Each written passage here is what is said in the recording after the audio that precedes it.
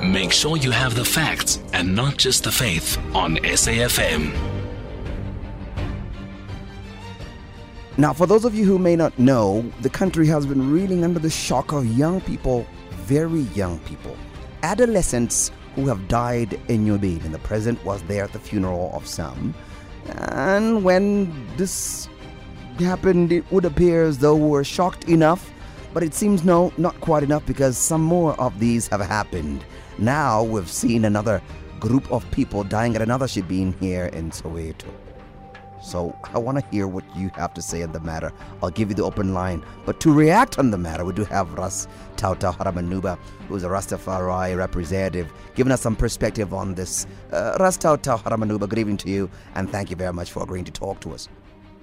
Good evening, Brother Naye and the listeners of SAFM. Thank you again for affording opportunity to talk to you. Your response to what's happening in these shebeens, beginning with what happened in Enyobeni in the Eastern Cape. It is very regrettable what happened at Enyobeni, considering that the children who died there, they are all underage, and which speaks volumes about our age restrictions and access to alcohol by the minors. So it speaks a lot about a lot, what are the parents saying at those times of the night when the kids are not home? Yeah. What are the liquor sellers thinking when they sell liquor to kids? Yes. So I don't know if we can also bring in the liquor board, It's a societal issue. And well, at that point, the liquor board is not there. They give you the license because you have undertaken to abide by the license requirements. At that stage, it's the parents who are comfortable with their children not being at home at 12 midnight, and the shebeen owners who are comfortable having children buying and drinking alcohol in their premises. Yes.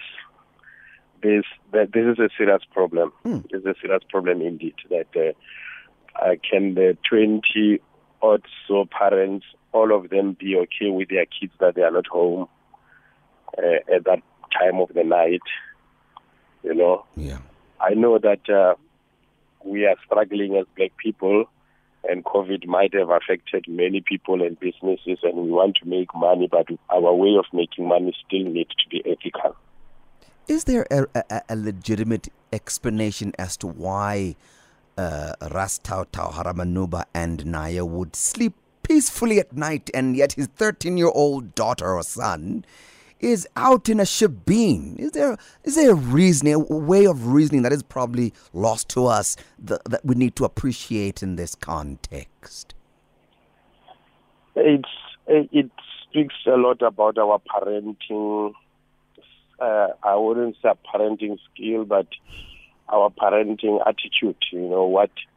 How do we sleep knowing that the kids are out there, and we don't even know where, So it questions a lot. I don't know if it is a question of morality, that our moral fiber is just